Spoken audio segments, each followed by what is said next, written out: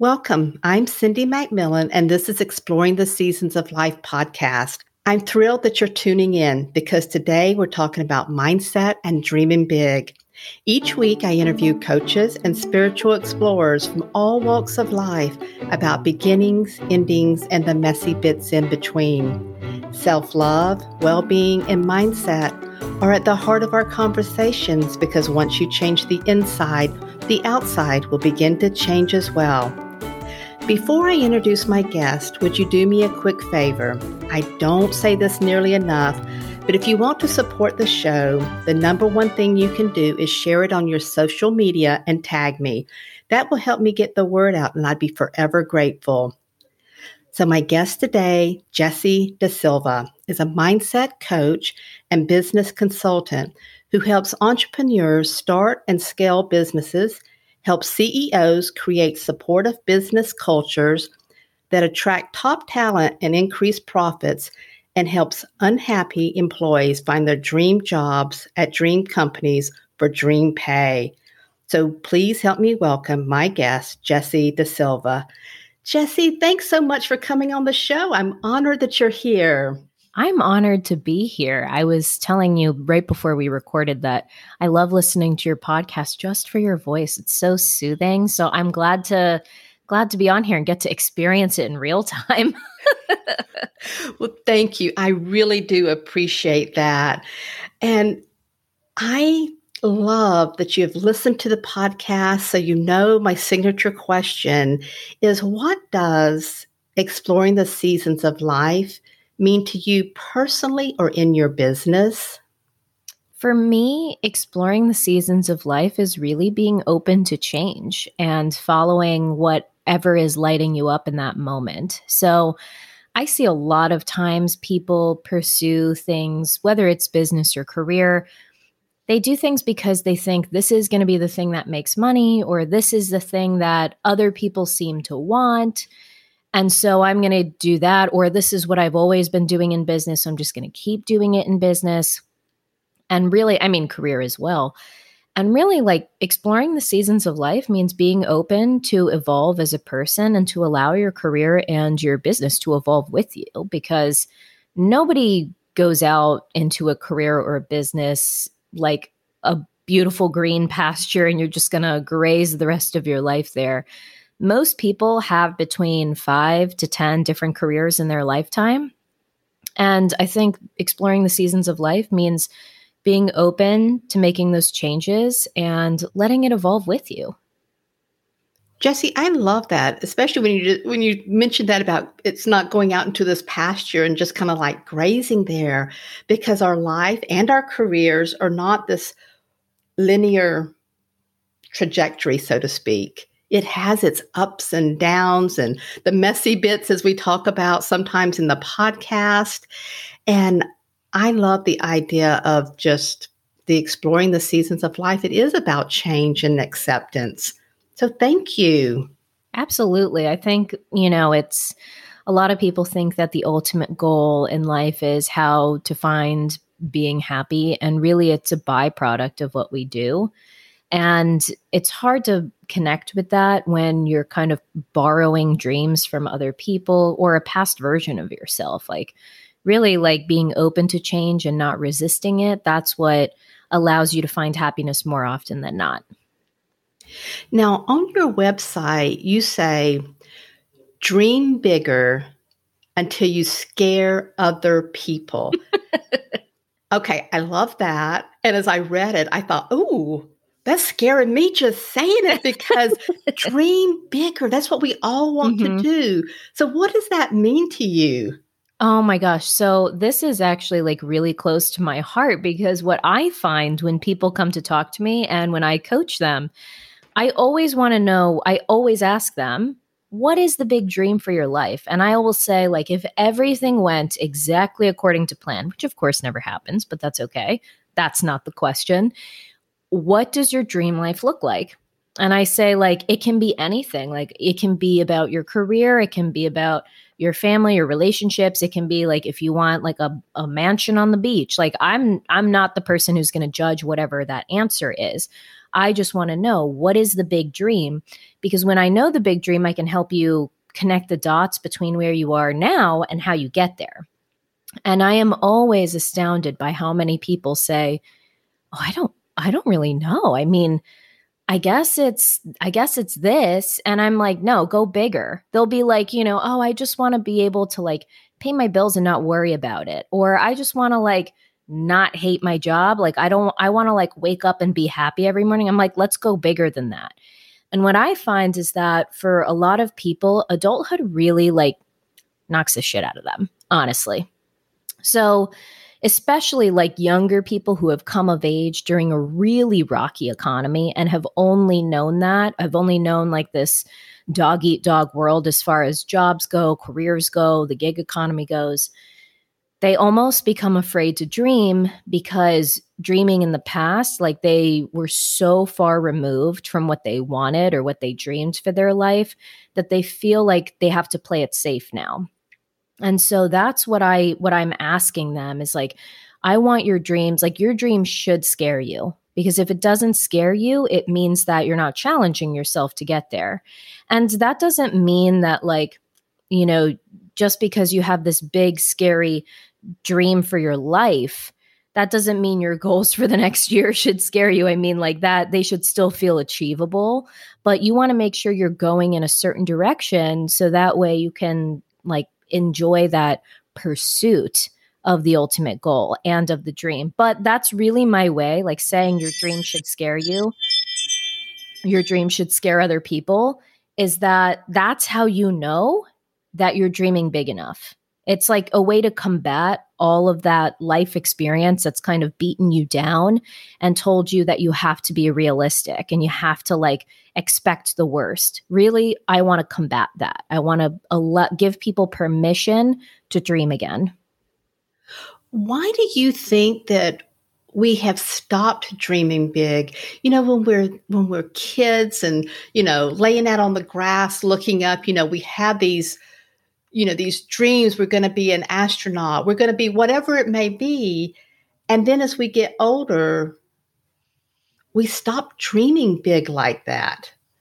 I really think it's that, you have this idea of how your life is going to be when you're a kid or even an adolescent. Like when I was a kid, and this is something I would say even before I really understood what it meant. I was always saying, well, I'm going to be famous. I want to be famous. I want to be famous. And like my parents, I remember being like 10 years old or younger. And they would be like, well, if you don't learn to clean your room, like how are you gonna survive when you're out on your own? Like mom's not gonna be here to clean your room for you. Dad's not gonna be here to help you clean your room. And I would like look at them like they had two heads, and I would be like, I'm gonna have a cleaner, obviously. Like I was like, I'm gonna be famous. I'm not gonna be cleaning my room. What are you talking about? Like I had this just belief, like this rock solid belief that that's like what my future was gonna hold, right?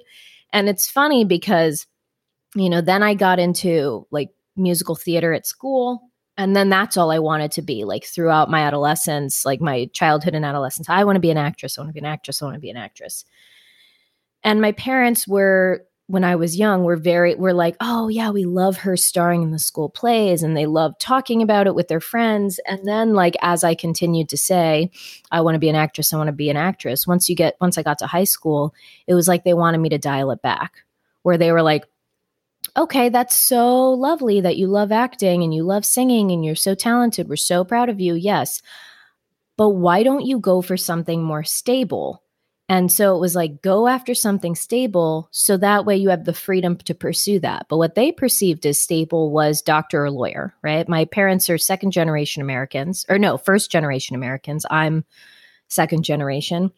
And so it was still a lot of the immigrant mentality of like, doctor or lawyer. Those are the only two like professions that exist for a lot of immigrant parents. And so I was like, okay, well, being a kid, that makes sense to me. Okay, I need to go after something that's going to guarantee me an income that allows me to thrive and gives me the freedom to do this without understanding the kind of work ethic you need in order to get one of those jobs, like in order to become a doctor or lawyer, right? So when I went into college, it was again, okay, go major in a thing that you're naturally good at. So you're naturally good at writing, so go major in journalism. And I wound up falling in love with it, like very quickly, like abandoned dreams of being an actress because I loved the process of being a reporter. I loved journalism so much and I was pursuing that. But even that, my parents were like, we're so glad you're editor of the paper. We're so glad you've gotten these impressive internships, but maybe you need to do something more stable. You need to find a job when you graduate, not just any job or like not just a reporter job. So I did what was safe. And at that point, it's 2009, it's the recession. And so I took a job working at a PR firm and I hated it. I hated it. I hated everything about it. Even though it was based on writing, it was not the kind of writing I loved to do. I was not in my zone of genius there. I just felt like a fish out of water. I felt like I was having to be very performative. I couldn't be myself. And because I hated it and I had no other answers and I didn't know what else to do, and it was the economy had the bottom pulled out from under it, I saw the only solution, what I can do is go to law school because I have skills that translate to that. And I ended up falling in love with law school. I think I'm the only person who's ever enjoyed law school. But I enjoyed it. I loved it. And then I graduate and I realized the reality of being a lawyer is a lot different than being a law student. So here I wound up in another career trajectory where I was unhappy. And I'm telling this story because I think that a lot of people resonate with how they've made decisions along the way. But you can see where my goal, like when I was a kid, I had said, I want to be famous, which at its core is about being seen, right? I want to be seen. I want people to respect my words. I want them to listen when I speak. I want them to take my advice. I want them to take me seriously. I got further and further away from that. Like as I was making decisions based in what's going to give me stability and what's going to give me money, what's going to help me. And none of them were actually providing either of those things. I wasn't happy. I wasn't finding happiness. And I also wasn't getting paid. So a lot of people don't realize that the starting salary for a lot of attorneys is around like $40,000. So, and that's the average. That is the average. So the positions where you go work in a big corporate firm and you make six figures right out of law school, that's a very small percentage of lawyers who start out that way. And so I started a small firm, then I started working for the Florida government, criminal appeals. And each one of these things I thought was going to be the dream job until I was in it. And at that time, once I had been at my job with the government for long enough, I'd gone through a breakup, a really bad breakup. And I had decided, because way back in journalism school, at the University of Florida, I had said, I always want to move to DC. That's going to be my ultimate goal. I want to move back to DC. I want to pursue journalism. I want to report on that. So I decided, fuck it. It's time to just do it and figure it out. So I decided I'm going to use my legal education and I'm going to use my journalism skills, and I'm going to find a job reporting on the law, on criminal law, which is what I love. I'm going to find a job reporting on it. And that's going to be the thing that I do. I was committed. And I ended up getting that job and I doubled my salary and I got to I found my dream apartment and my dream life started coming together.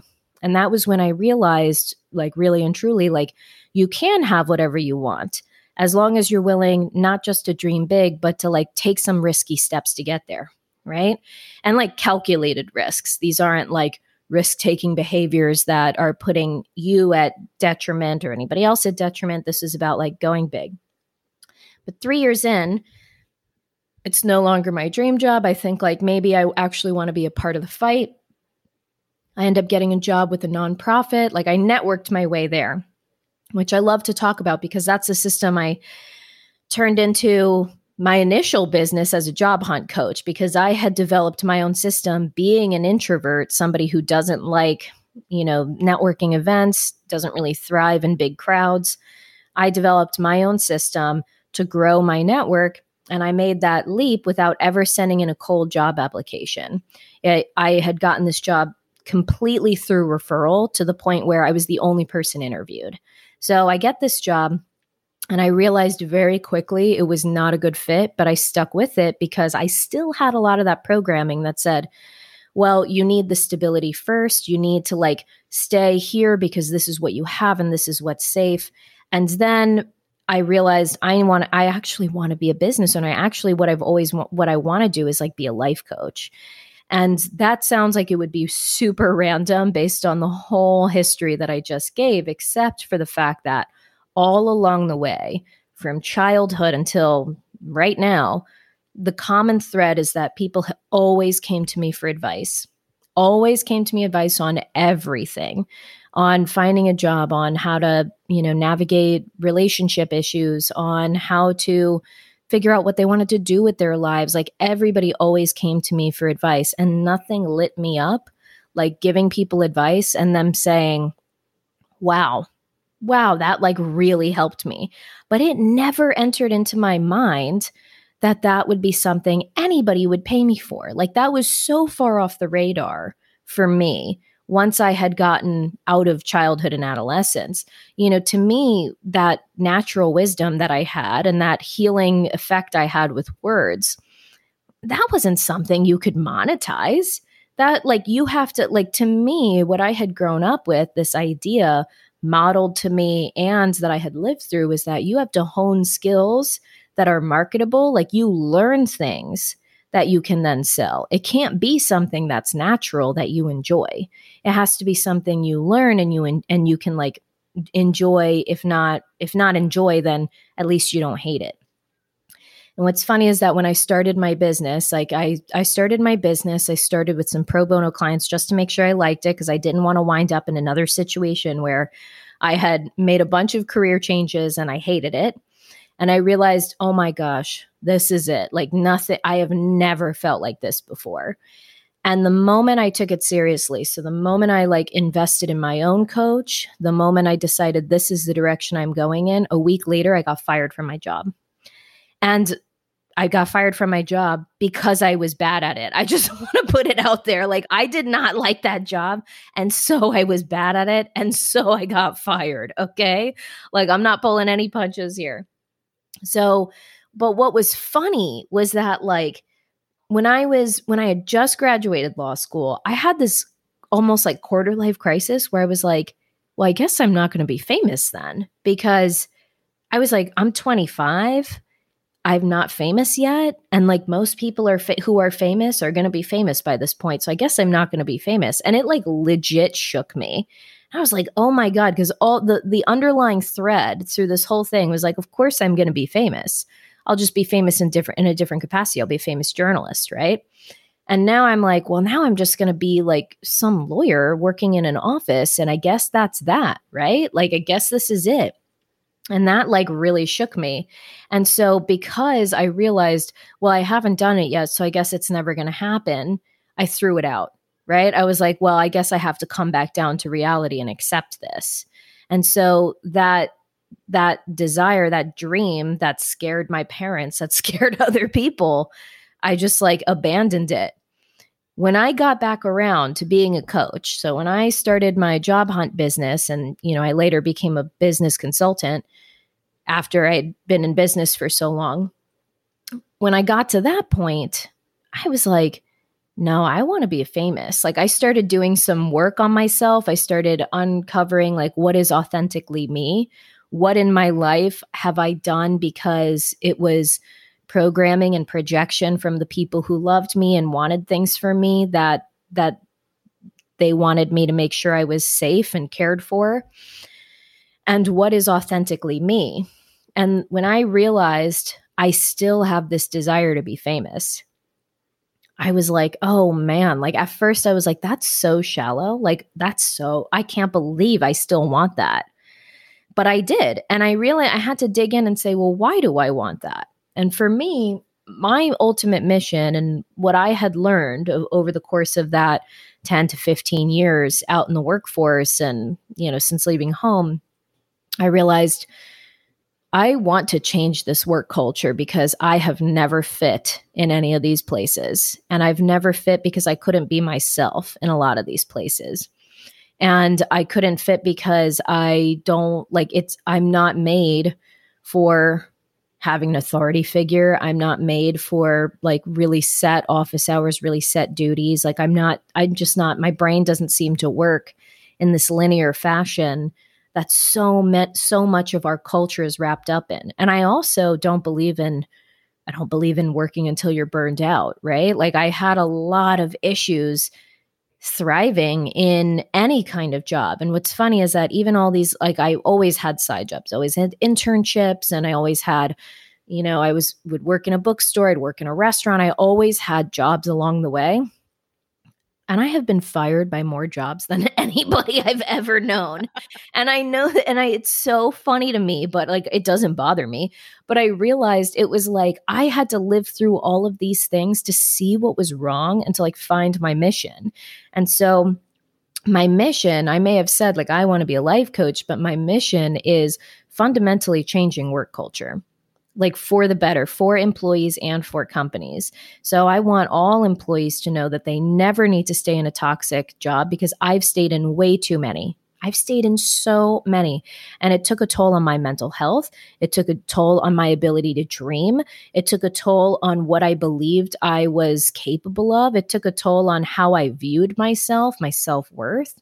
And so I want all employees to know that they can always find a better job that actually honors them and respects them with pay and with benefits and with the right culture.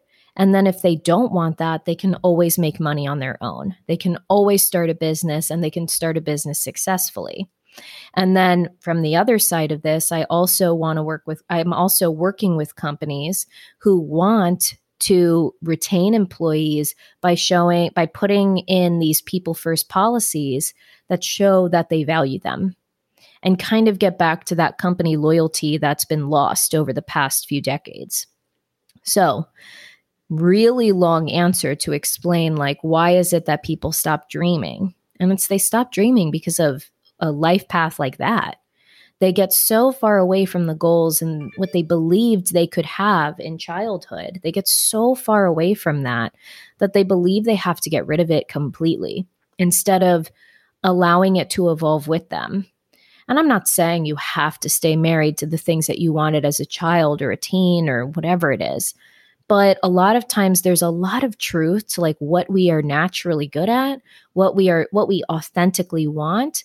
A lot of that we can see in childhood, before all the trauma, before all of the rejection, before all of the getting fired and getting pulled off your path and just scrambling to survive. There's a lot of truth there. And I find that when people are finally able to get to a place where either their circumstances have allowed them to think about it, or they've gotten so desperate because of their circumstances that they're willing to do anything to get back to some kind of authenticity, they often come right back to those dreams that they had as a kid. And so for me, I had to like allow that to evolve and allow that to come forward. And now that's what I help people do. So when I say like your dream should scare you, what are your big dreams? It's really, we have to combat all of the experiences that we had between childhood and now that have told us we have to turn off this like big vision for our life. We have to play it safe. We have to think about what's realistic, not what's possible. I love everything that you have said. And I recently was talking to somebody, and we were talking about how we almost have these silos. You know, we're one person at work, we're one person with our friends, one person with our partners. And we were talking about being that whole person in our careers. Mm-hmm. Yeah. It's so funny because I was very much like that before. And, you know, after a certain age, I was like, okay, I'm going to just be who I am at work as I am everywhere else. And it started with like, I would talk about crazy shit.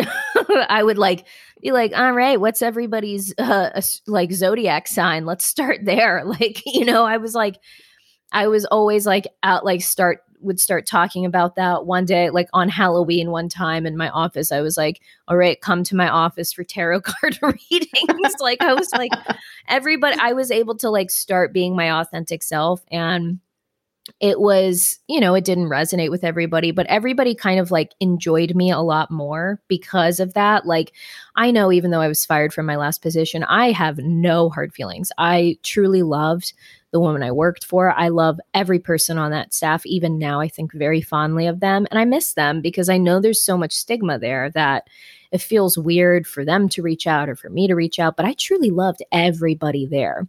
And I have like no hard feelings. Like if I had been in charge of me, I would have fired me as well because I was not doing my job. I was not good at it. So I completely get it. And that's the thing, is that you have to feel comfortable being who you are everywhere. And it's like it's been such a shift in my own life because even now, like I'll have people who follow me for months or years and they, they'll watch all my free content, they'll read all my social media, and they maybe never interact, but they'll eventually get on a call with me or like talk to me somehow. And they're always like, oh my God, I can't believe I'm talking to you. One. Meanwhile, I'm like, who are you? Nice to meet you. I didn't know that I had a fan out there. Cool. And then two, they're like, you're exactly who you are. Like, you're exactly who you like come across as, like exactly how you show up. You are no different than how you are. And they're like, I appreciate that so much because so many people out there in the coaching community and things like that, especially in the online space, there's this mentality of like sell people what they want and then give them what they need. And a lot of times that comes off as inauthentic, right? So you sign up to work with with this persona, and then behind the scenes, they're a completely different person, not in a bad way, just in a way where you were like, whoa, this isn't what I thought I was investing in. This isn't the advice I thought I was going to be getting. What happened to the dynamic person or the analytical person or whatever it is that you thought that you were getting. So I'm very proud of that, but it's only because I've had to like ruthlessly strip back anything that did not align with me. So what are your go-to questions that transforms your thinking and your mindset? Mm-hmm. Well, a lot of what I do is around specifically the concept of money because mindset is such a huge topic. And so what I like to do, because I work so often with people where they're very concerned about money, either in their business trying to make it or scale it, like increase it, whether it's with professionals who are looking to make more of it or at least like change careers and not lose too much of it. And then finally, companies who want to make sure that their bottom line is nice and tight. I'm always having to deal with the money mindset aspect of this because you cannot talk about strategy without talking about the mindset behind it. So the questions that I'm always going after with people is like, is that yours or someone else's? Does that belief belong to you or does it belong to somebody else? That's like always the first thing. The other thing is, who told you that? I say that all the time in client calls. I'm like, who told you that? Well, I can't do this and do this. Who told you that? And it's so funny because I always get like one or two, like usually like the common threads are either, my parents or caretakers, or it's, well, no one, I guess. Like, right. Yeah. You told yourself that. Doesn't mean it's true. And then the other questions I like are, what have been the instances where you've proved that wrong? Like, what other times in your life was that wrong? Or what are other examples from other people who show you that that's either false or not always true? So those are like the beginner questions that I come back to all the time. And then it's funny because even though I talk about dreaming really big, which I always do, then when it comes down to building your strategy, building strategies, building goals for right now, I'll say, does that feel doable? Does that feel good to you? Does that feel achievable? And so, because my big thing is you have to push the boundaries of your comfort zone, but you also have to meet yourself where you are. And so that's something I always say to people too, is like, but does that feel believable for where you are right now? There's nothing wrong with stepping up your goals to get to like the ultimate big dream. because you can always outperform. But a lot of people beat themselves up when they set their immediate goals way too high and they don't meet them, which is why I'm like, all right, we know the big goal. We're going to set that goal for like a longer term. But now how do we look at what do I do in the next 2 weeks? What do I do next month? As you were talking, I had a memory pop up in my head around money. And I'm going back many years ago. My ex-husband and I were going to a family reunion. And I remember us driving up, and my ex-husband had a Mercedes. And we drove up, and I was like, park in the back. I don't want people to see us. Oh and he's like, wait, what? And I'm like, I know, I don't want people to see what we're driving. And that's popped up when you were talking, because it's one of those things about who told you that about, you shouldn't have money, or you shouldn't, strive for more. You shouldn't. I'm sorry, that just came up for me. And that is so many years ago, that memory. And I worked a lot on that of, yes, we are working hard, and there's nothing wrong with driving a Mercedes. And I would venture to guess that you can probably connect that memory to an even more distant one, maybe from childhood, because a lot of things we have now are always connected back then to like a lot of the narratives that we have. And like a really common one I get, because I grew up Roman Catholic. I'm not anymore, but I grew up with a lot of that. And so a lot of people who've grown up with a Christian upbringing, one of their big ones is it is easier for a camel to pass through the eye of a needle than for a rich man to get into the kingdom of heaven, right? Like we hear that one all the time, especially in the South, right? And people will always bring that up, or they don't bring it up, and I'll ask them, like, did you have a Christian upbringing? Does this sound familiar? Is this something? Because it's always in the back of your mind, especially like when you go to church every Sunday and you hear that once a year minimum, right?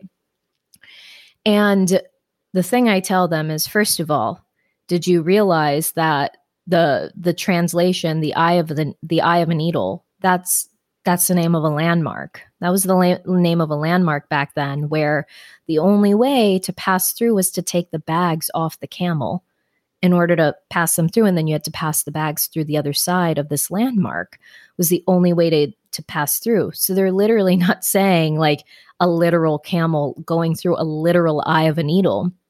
It's about attachment. It's about being attached to what you have. And so then I say, it's just like in Buddhism, right? Like the Buddha had to be a prince. Like the Buddha was a prince before he became the Buddha. And there are two ways to reach enlightenment. So you can either be the kind of person who learns on attachment, not having attachment to anything, not placing value on anything, giving everything up and learning to live like a monk.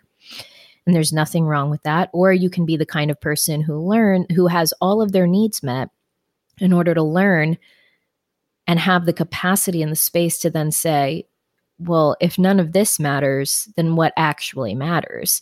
And there's nothing wrong with that. But I venture that there's probably a memory where a parent, a caretaker, a relative, even a friend, somebody shamed a rich person, or there was like a narrative of, oh, rich people are all dirt bags, like they're all selfish, they're all this, oh, look at that person showboating. And it may not even be around money. It could be something where it's like, oh, that person's like bragging that their daughter got married before everybody else is, like whatever. There's always something about like showboating, right? Like there's probably something like that connected to the past, or maybe it was that you were really proud of something and a parent or caretaker or even a teacher was like, don't brag about things. It's wrong to brag. It's wrong to show off, right?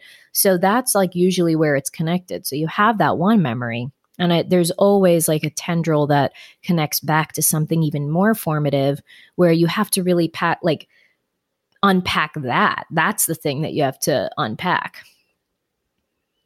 Yeah, and I've done a lot of work on money beliefs and everything over the years.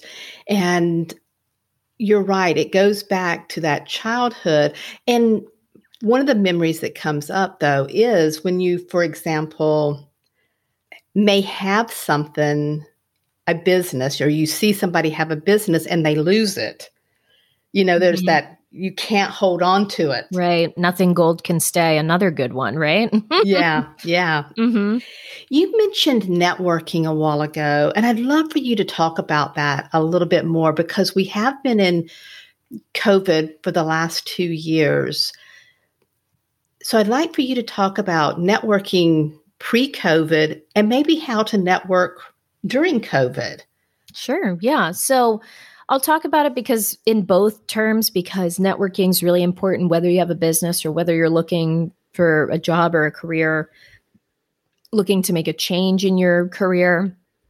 But either way, like, networking is not a natural skill. That's the first thing I'm going to say. A lot of people think like, oh, I'm just bad at this. Like, I'm not like what happens? This is what I would always hear people think of when they talk about networking.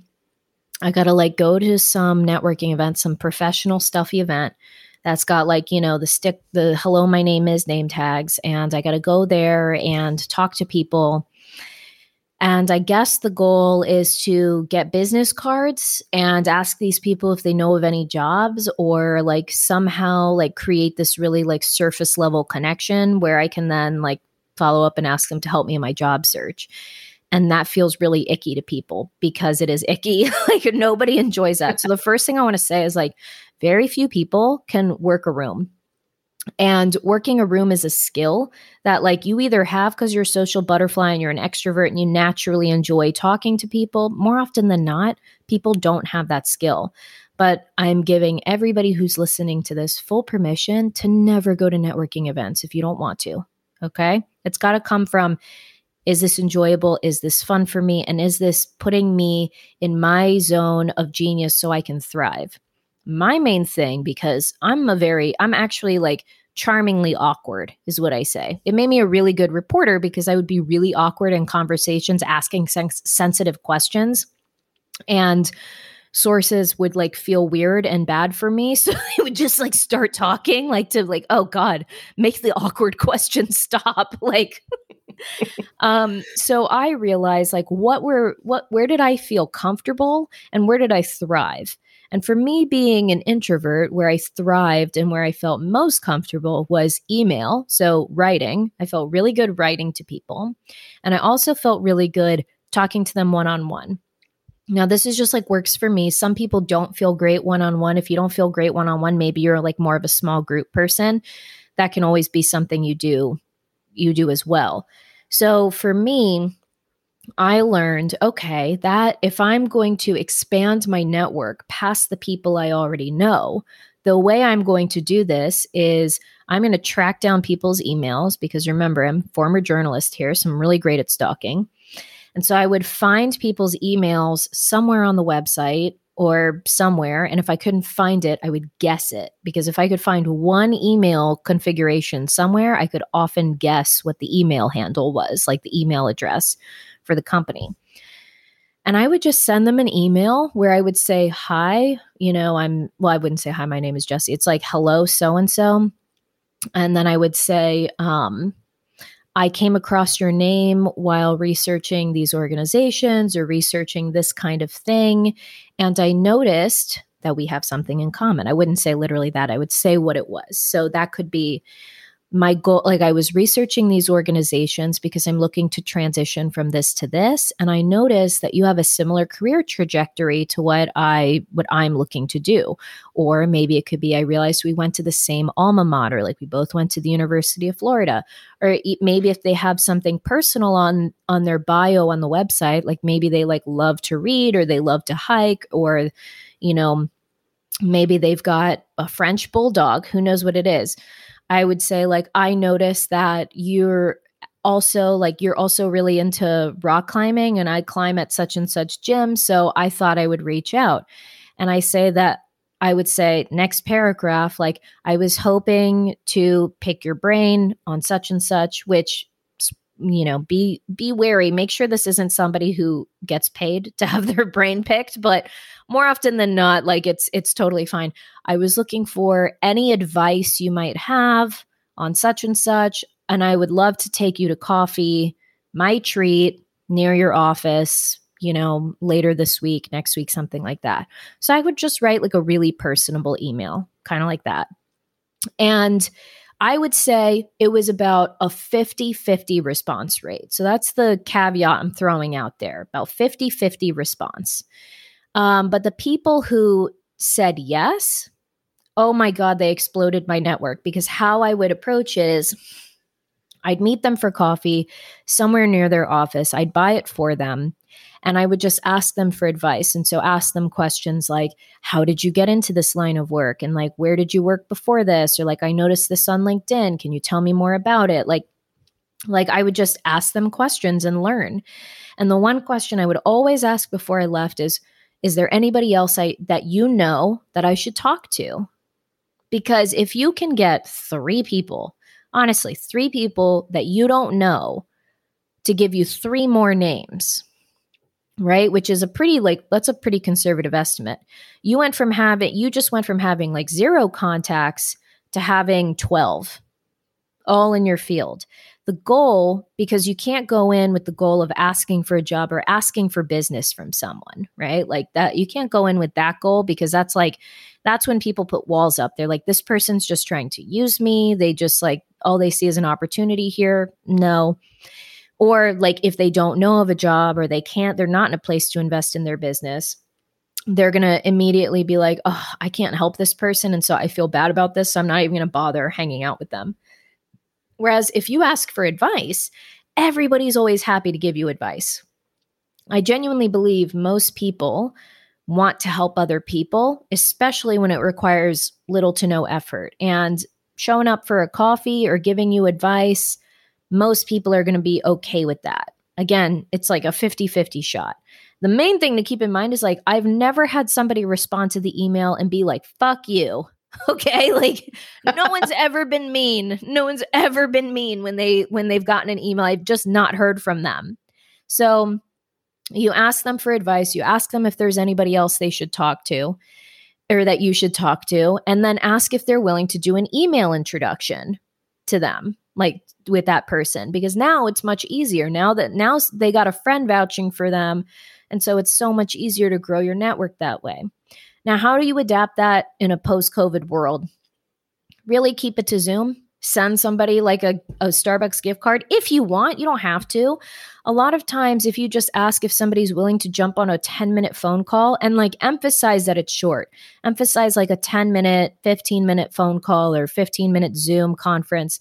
And I always say, like, if you can get them on video, like that's good.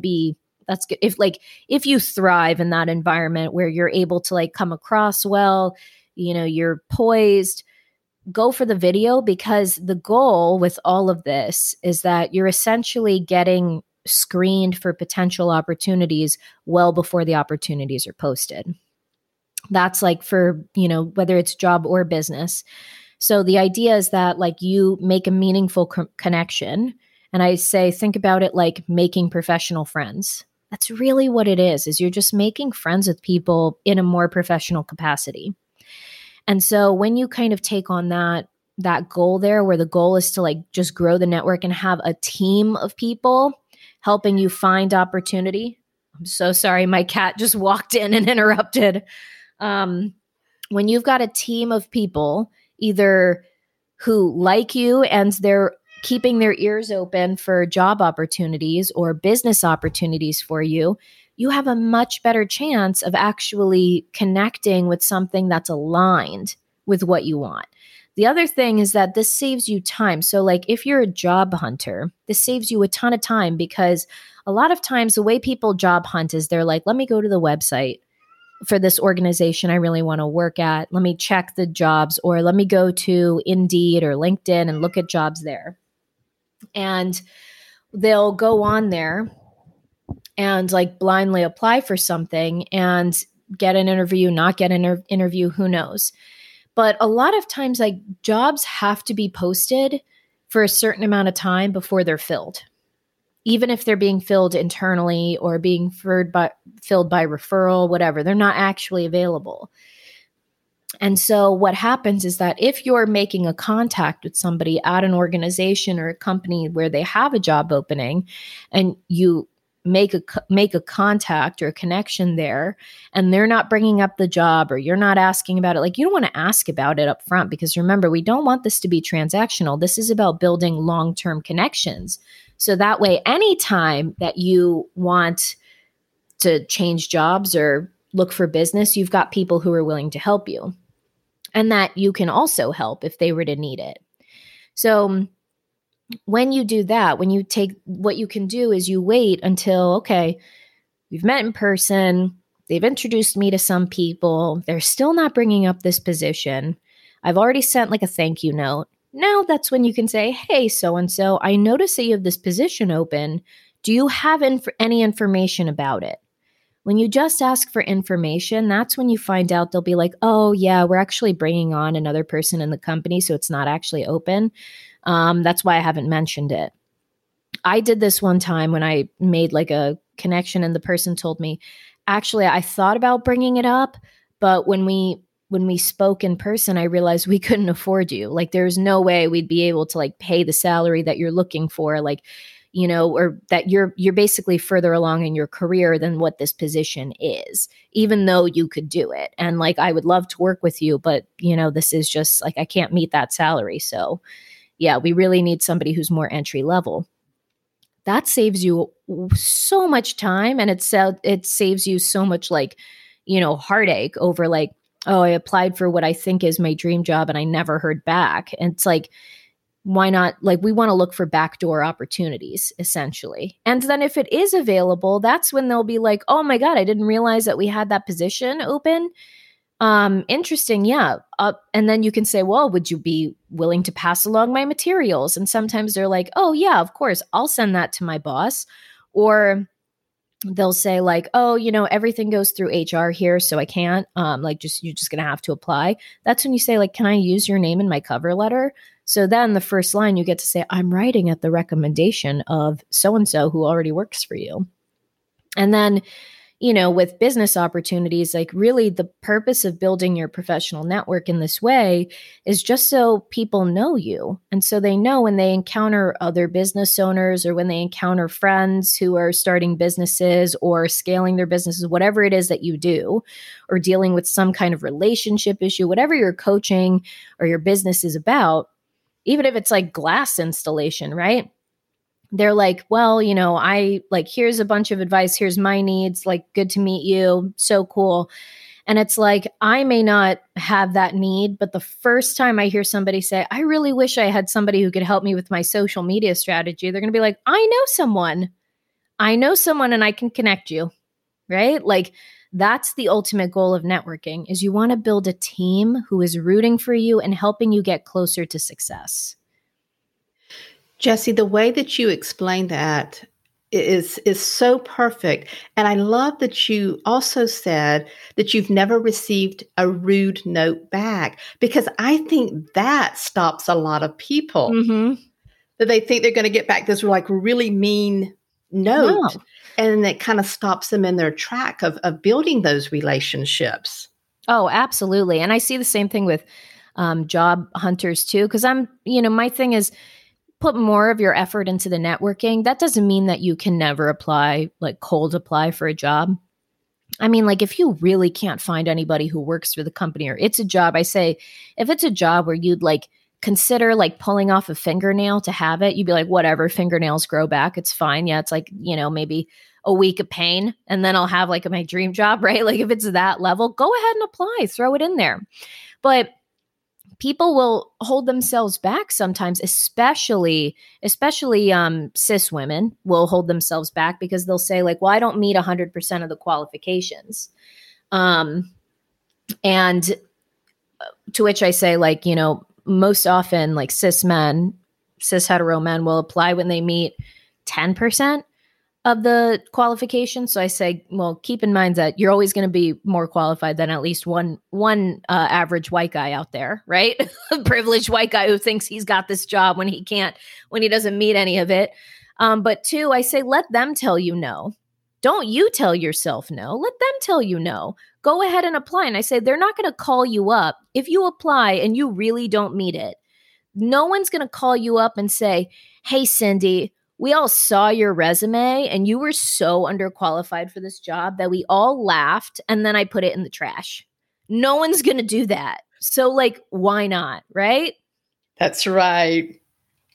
Well, Jessie, I am loving our conversation, and I could go on and on with you because everything that you're saying, and I know that people can't see us, but you and I can see each other, and I'm just like shaking my head. Yeah. Yes.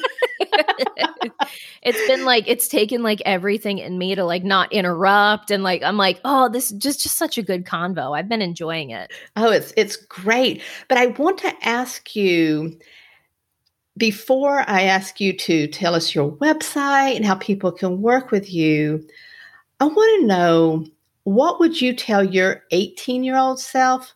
No, I'm going to change it. What would you thank your 18-year-old self for if you could go back and talk to 18-year-old Jessie? I always know like what I would tell my 18-year-old self, but what would I thank her for? That's a different question. Because what I always do is when someone says, what would you tell your 18-year-old self?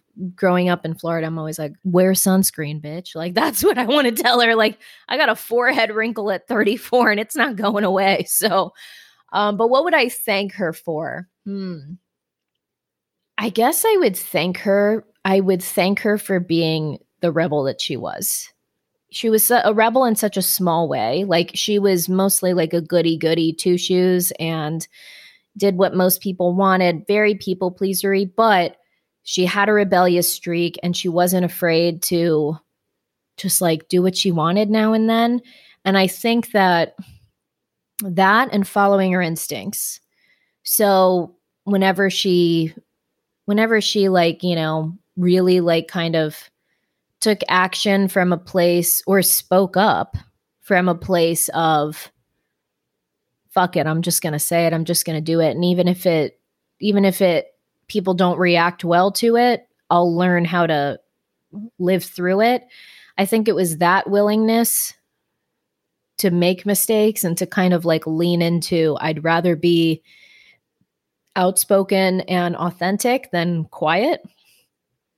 In those moments, I think I would thank her for that, because that really set the stage for me to learn and grow in that way. Because I was pretty angry when I was that age. I was angry. I felt like I was, misunderstood.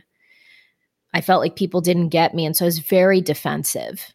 And I often did not sugarcoat anything that I said.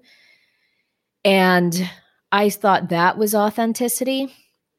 And now I've had to learn that there's a difference between like authenticity that doesn't land well or isn't invited is not necessarily a good thing.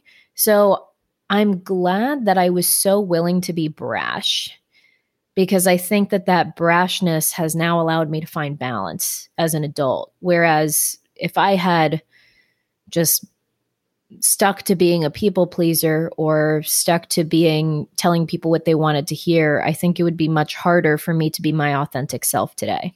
I'm glad I overcompensated in a way that often rubbed people the wrong way, because I think it's allowed me to find a more balanced version of my personality now. You are absolutely right. Because I used to ask the question, what would you tell your 18-year-old self about the season of life you're in now?